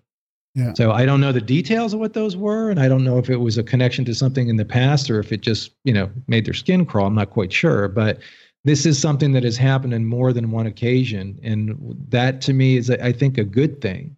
It's not I'm not sharing this because it's spooky. I think it's making people realize that I may have something in my past that I was burying or that had been kind of hidden away that I now need to, if I choose, do a little bit more research and find out, what that might be. Yeah, there might be historically might be for me. Yeah, there might be a lot of unconscious trauma that people need to deal helping with, them process. Yeah, and that's a big part of it. We're not out to change the world, but if we know that we can help some people better understand what might be happening to them, or have happened to them, or to take it a little bit deeper, then that would be something we could be proud of. Yeah. So you mentioned the cosmic sort of, I can't remember the word you used, And then Geraldine's story as well when you met her. Was there any other kind of synchronistic moments or any kind of, cosmic-y type things that happened to you? We had a couple people on doing films like this, and I mean, some of the stories are crazy of profound moments or synchronicities or things that just shouldn't be happening. Yeah, we've had some things, not necessarily in the moment of making this film, the thinking that went into all of us after we did the full day interview with Geraldine. It was like we were all mentally exhausted after spending 8-9 hours at her home interviewing her, because it was a lot of it was very cerebral, very spiritual, very metaphysical, very interdimensional, multiverse versus, just having a conversation about an abduction. It was really big picture stuff. So there's that trigger of, okay, maybe I need to think about this from a different perspective. And where we went from the conversations that we had as a result of having that type of exposure to a different paradigm was, well, when a disclosure occurs, if it does, whether it's from the government or it's from us who there is finally a tipping point where people believe that this is happening and more stories get shared and it becomes something that's more of a common knowledge. When that happens, what does that mean? It doesn't mean just like, oh, the government was lying, or, oh, now we know they're out there. It could mean that there is technology that we can't comprehend. It could force us to realize that there are multidimensional existence that we can't relate to, but yet once we're exposed to them, all of a sudden we have the ability to move through them. That's a whole different world that we can't even begin to comprehend. We're 3D beings. We think linearly. We don't think about moving interdimensionally. So that's a big part of like a profound moment for all of us working on this, is that what we don't know could be more impactful than we could possibly imagine if this happens in our lifetime, where the understanding occurs. Yeah. So that's a pretty profound thing. We've had some things happen as a result after the film, some synchronicity things that have happened that don't make sense at all with timing of things and people who've contacted us, and just it makes you wonder, is it more a matter of it being a coincidence, or have things been lining up? And I could even say that, I'll go all the way back to 1996. Jack Roth went with some friends to visit the Myrtles Plantation, went to New Orleans and then went to visit the Myrtles Plantation, which is well known in the Southeast as being one of the most haunted mansions in the United States. And it's been on TV shows and written about, and there's tons of activity there. If you ever want to go to some place and have an experience, that's the place to go, because chances are pretty good you will, whether you stay there for one night or for a weekend. But when he was there, he took some photos, not intentionally, but when he had the film developed, and this is back in the film days before digital, he had images on there that just were shocking, of a plasma energy shape of a girl, and then a disembodied spirit floating over a front porch that we wound up showing to Ed and Lorraine Warren, who are the world's most foreknown paranormal investigators back in the 70s. They're the ones that did The Conjuring. They were the ones that did Amityville Horror. They're the ones that did all these research in these things. They're very well known. Had a chance to show the images to them. One of them, Ed said, was like, well, the plasma one, that's something that you see. And these are, for anybody who's been doing research, they've seen these. He says, but this other one, he goes, where'd you get this? And it was one of those things where he said, it's a top 5 photo that I've seen in my 40 years of doing investigations. So it was one of those moments where it was just kind of like the switch was flipped on, and more so with Jack than with me at that time. We wound up putting together a concept for a TV show, a 10-minute proof of concept for a show that was called Hauntings, where we went with paranormal investigators and psychic mediums into locations and filmed them doing their thing for the investigation and captured some crazy stuff.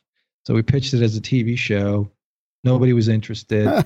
7 years later, Most Haunted comes out in England and basically changes the entire paranormal universe on television. So we were way ahead of the game there on that. But that was a profound moment. That was one of those things that was a catalyst for everything that happened after that. And, the things that happened with Stan were, they're 2x4s to the head, waking up moments. But to me, the big thing that changed everything was getting a call out of the blue, unsolicited, had kind of forgot that the film, was done, completed, didn't make the money back that we needed to pay off the people who loaned us money. Really upset about that, kind of gnawing in the back of your head. Then get a phone call out of the blue from the Orchard saying, we want to distribute your film. Why? Where did that come from? Yeah. It kind of makes you think, was that a coincidence? Because everything that's happened after that has been unbelievable for us who have been involved with this. And some of the things that happened in the last 3 months and the connections that we've made with people that have lined up to present us with opportunity to do things that we never thought we would be able to do have manifested. And, it may be a matter of us putting ourselves in that path and then just getting caught up in the current, or it could be a matter of this, we were nudged into the stream type of thing. Yeah. Maybe you got a magician on the staff. Maybe. Could be. They're more common than you think. Magicians or warlocks or wizards? Well, magicians, yeah. Modern day shaman, manifestors, and tenders. Sure. People who can tweak the simulation in their favor. Now we're back to D&D again. That bubble can overlap into other people's realities and drag them along for the ride. It could be you. Sure, you could be the magician and not even know it. Yeah. I could be. I might be. Yeah. You do seem sort of magical. Ponder that. Yeah. I don't know if it's just a blurry background, but you're really giving off a warlock. Giving off the magic vibe, the magician vibe. Yeah. I want to run with that one. You should. And then the next thing you know, this will be like the new Independence Day, but it'll be more, you'll have some more creative control. It'll be a blockbuster. Sure. Boom. Everyone's like, that's it. We're in. I mean, that is amazing. Actually, we do have some things that that are more scripted in nature that have manifested as a result of this. I had this was back in 2011 timeframe. I woke up one morning and it was just around the holidays. I remember it like it was yesterday, and I had this entire story in my head. Wow.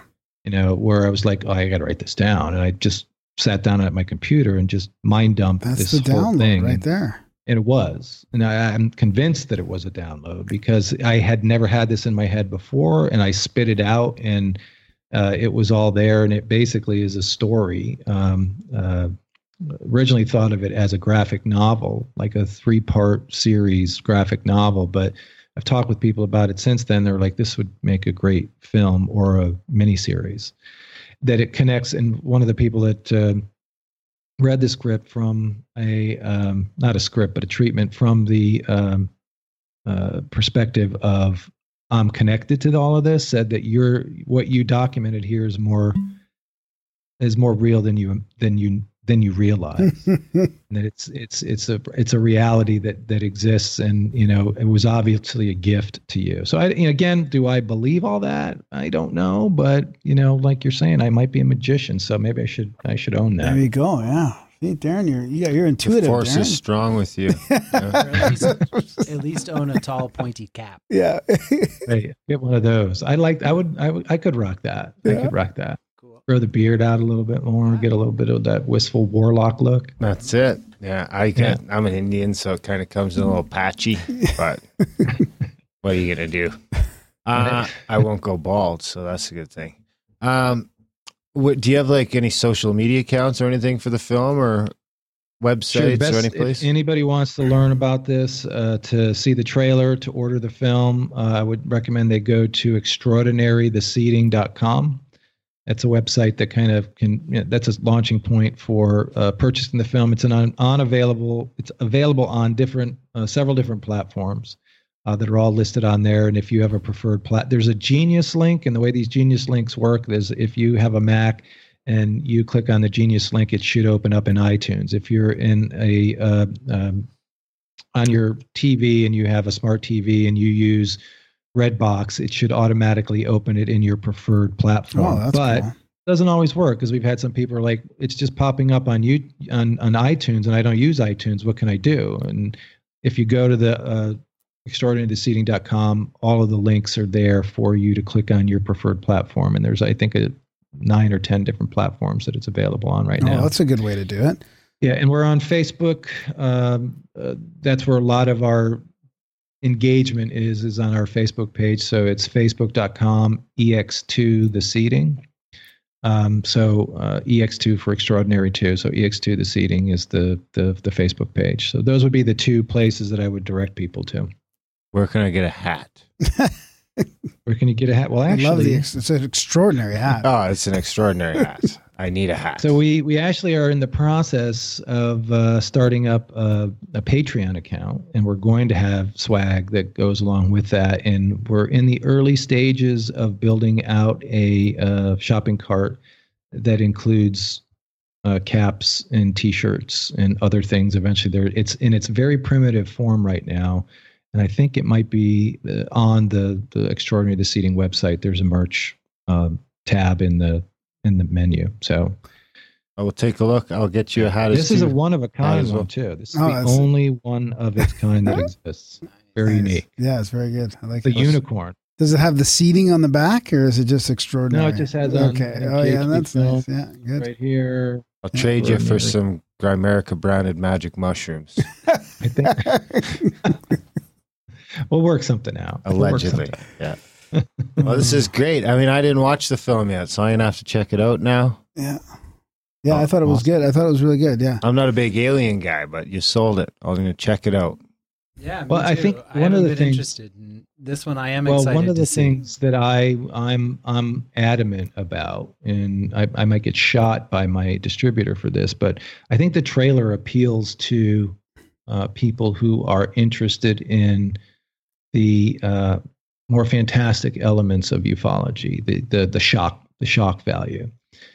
I think the essence of this film is more of an emotional one. Yeah. And I think it really plays to women who have had, any woman who has had a miscarriage, or any person who's been through had a sense of loss, a relationship, a loved one. Yeah. If you can connect to that. And if we can all find a connection to compassion and empathy that would serve anyone who's had a traumatic experience, whether it's an abduction or anything, and if that resonates with people and we can sing Kumbaya a little bit more frequently, that would be a good thing. So, I think that there's a large audience for this film. I don't think it's just a UFO genre film. Definitely. I hadn't considered the archetype of the Virgin Mother before, so that's an interesting angle for me to open up a can of worms. Yeah. Yeah. And it's the one that sticks out in this film is Sierra, because she's a lesbian and she's never been with a man and she was pregnant. Yeah. Yeah. Sierra the lesbian. There you have it. Big thanks to John for coming on the show. Come back anytime. Come back when number 3 comes out. Yeah, we should. Yeah. Yeah. You should come on when that comes out. Yeah. Yeah. Yeah. We're hoping it'll be about a year from now. So we'll do it all over again. Yeah. Perfect. Let's do it. Yeah. Yeah, thanks a lot. We'll put links in all the show notes, and we'll push this episode out a little quick because we know you've just launched, so we'll try and push you to the front of the line. Yeah, since you're getting us some hats. Okay, I'll set it up. Thanks, buddy. I'll talk to my guys. They'll talk to your guys. Okay, set up. Grabs the guy. Okay. Just as long as you put it in the background on the Sasquatch. Or yeah. You bet. Sure. Yeah. I'll wear it when I go on. When I go on expeditions. Yeah. Nice to meet you. Okay. Thanks, buddy. Thanks a lot, guys. I appreciate the opportunity. Right on. Have a good night. Okay. That was our chat with Jon Sumple. Yeah. What'd you think, buddy? I know you're excited. He was about very, this you never know, because I just watched the movie. I haven't listened to him, and we might have, at first it was going to be him and another guy, but he's at the Congress, UFO Congress right now. Oh. But it's interesting to find out how well spoken he is about the subject. He's very articulate. And it was fantastic. I mean, he had me enthralled the whole time. And it's amazing how much of it comes back to the same stuff we talk about: cultivating compassion and empathy for people, and understanding and listening and sharing stories. Like, it seems like whatever topic we're on about, it comes back to that. It's weird how it all sort of ties in together. A new reality too, and what if this really is going on? How does that change? the corkscrew and fucking whatever that is the podcast streaming through reality just is sucking things in and sticking them all together. It's a weird thing. I mean, that's why me and Joe Roop I have such a good time talking to Joe Roop about, because all that like personal growth and relationship and emotional growth and all that sort of stuff, and even the like intention and all that ties into his world perfectly. Yeah. And it's just all these different angles that I haven't considered. So it all ties in. It's all, I mean, ultimately we're just trying to figure out the secrets of the universe. So it should all tie in somehow. We're just trying to be happy. 42. The secret about being happy? No, we just stop trying to be happy and just be happy. Yeah. Yeah, that was good. Yeah, you guys should watch it. It was really well done. It was very, very well done. And it has a lot of these, that's why I brought it up at the beginning. It has a lot of these UFO guys like Richard Dolan, Mark D'Antonio, and Alejandro Rojas that are, you know, they're open to all this stuff, but they're very skeptical. They want to follow evidence, right? They're very evidence-based, and it was good that he's able to get those guys on there. Like, that shows a lot that they did a film like that, and they had the guys that run the Open Mind Congress on the show. That was pretty good. Cool. There you have it. Big thanks to John for coming on the show. Big thanks to you guys for listening. Of course, you got an even bigger thanks, pat on the back. Big old Grimerican hug if you're a supporter of the show, because we fucking love you and we couldn't do this without you. And all of Grimerica bows before you. So support the show, grimerica.ca/support. Up your karma, boost your game, and help us keep doing shows like this. Yeah. Help get Graham some food. This guy hasn't eaten. It's been almost a week. He's going to crush some Tim Hortons on the way home, maybe. Michael and I are going to try and talk him out of it. We'll see what we can do. We can't promise anything. But grimerica.ca/support. It really does give us the gas to just keep on going with these podcasts. We'll pop 2 out. Another double episode week for you guys, just because he's so lucky. I think that's about it. Because you're so generous. If I could just make it home, I got no food in the house. Like, I threw away stuff. Was it you that told me to do that? Flashing neon I already had nothing in there, and I just chucked everything. You got to drive. And I even put the coffee maker away, put the toaster away. The counter's empty. The fridge is empty. Man, you got to drive by Tim Hortons and the Golden Arches when you're ready to stock up. Yeah, I'm gonna start. We'll Periscope your shopping. Oh, dude, adventure. We should go down to Rodney's. I'll tell you, it's the best fish and chips in town. I'm fucking hooked. You want to go there now? It's not open right now. Can you make it till lunch tomorrow? You know what? I could make it to lunch. Lambert owes me a lunch. I could make it to lunch. You can make it to lunch. You could make it to dinner.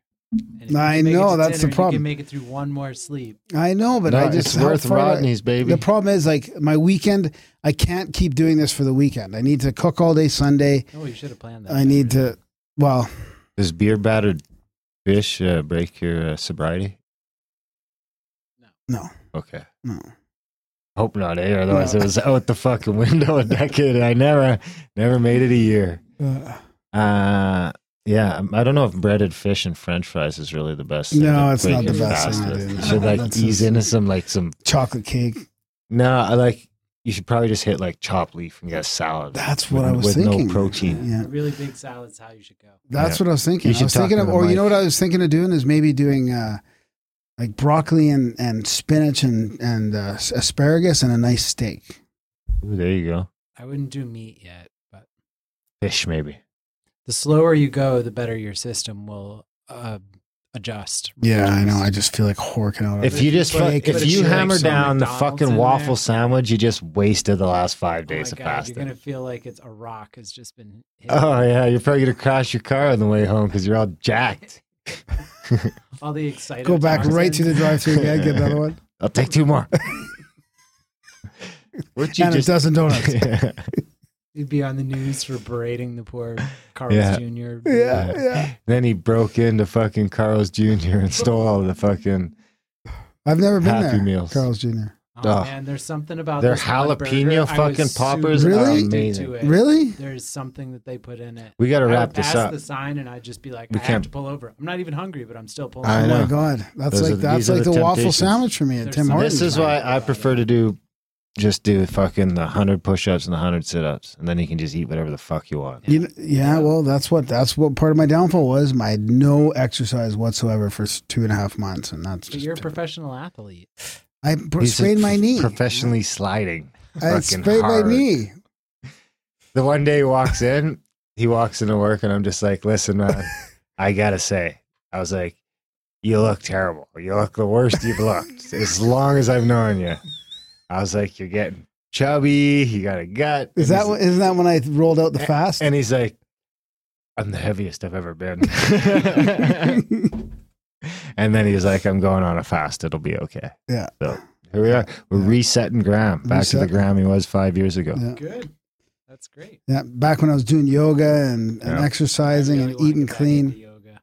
I just have to find a balance with junk food because I need to eat a little bit of it. I can't. I don't think I can do that. Why? No. Because I ate a bunch of candy last night. Because sometimes I go to recovery meetings, there's junk food in there, and people are snacking, and then don't go. D&D, there's snacks at D&D. Like, I don't want to just avoid snacking all the time. I need to find the balance. I'm telling you, the Candida thing really helped me break the sugar addiction. Yeah. I'm almost up to 50 push-ups in a shot. I'm still not. I still don't know that. Do you want to do push-ups for us? Paulie's gonna beat me. I'm trying to get him back in. Oh, I see. We're racing to 100. My shoulders were so bad after all this gluten and the sugar for the last couple of months. Yeah. My shoulders were sore from not even doing anything. Like I couldn't even do push-ups. So it was really because they worried that my shoulders were way better there for a while at the beginning of the year. He did it. You did a day of the challenge. Graham started the challenge out of we were in here. We were in the lobby of the studio here. He's like, let's do some push-ups right now. Never again. That's okay. Get back on it. Once you get the fast, you start eating some healthy food again, you feel good. Yeah. All right. Are we still recording? Soon. Yeah. All right, guys. You can start shoveling. Thanks for listening. Yeah. And we'll see you next week.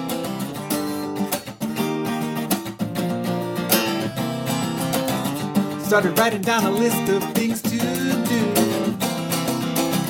Number 1 on the list of things to do was to write a list of things to do. Number 2 on the list, a little more nihilist, wrote down the cake is a lie. There is no spoon. Johnny flipped out, they put him in a rubber room.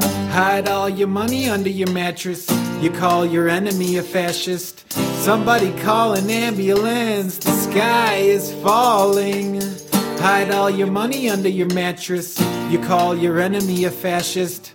Somebody call an ambulance, the sky is falling. Started to carve my initials into a 150-foot tree. Forgot who I was, where I was, cut my hand and it began to bleed. Was only looking to leave my mark in the park, now I'm in agony. I have no name, my legacy is written in the sparks in your brain.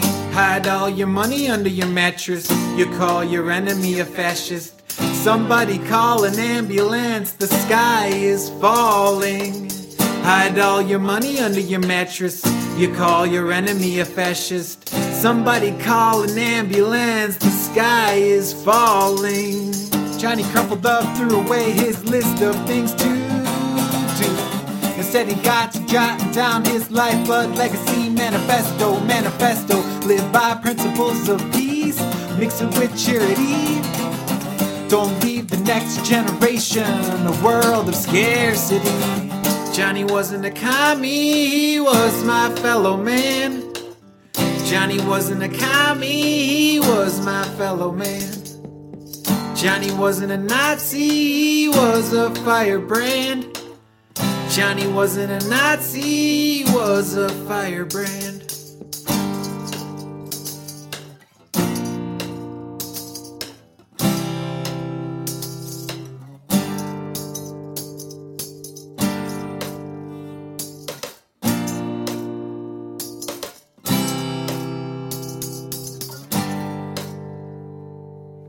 Hide all your money under your mattress. You call your enemy a fascist. Somebody call an ambulance, the sky is falling. Hide all your money under your mattress. You call your enemy a fascist. Somebody call an ambulance, the sky is falling. Hide all your money under your mattress. You call your enemy a fascist. Somebody call an ambulance, the sky is falling. Hide all your money under your mattress. You call your enemy a fascist. Somebody call an ambulance, the sky is falling.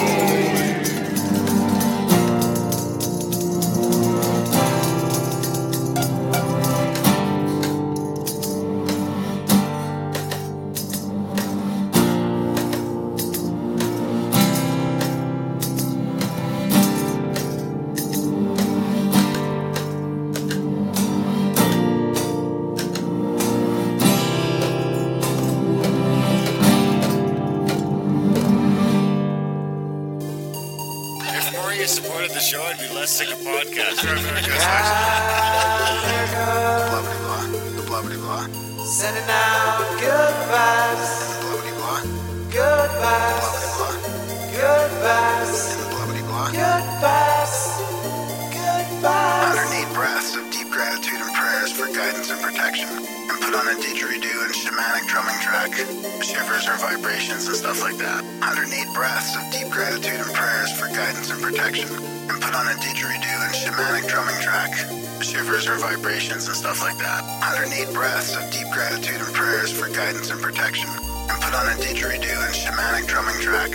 Shivers or vibrations and stuff like that. If more of you supported the show, I'd be less sick of podcasts.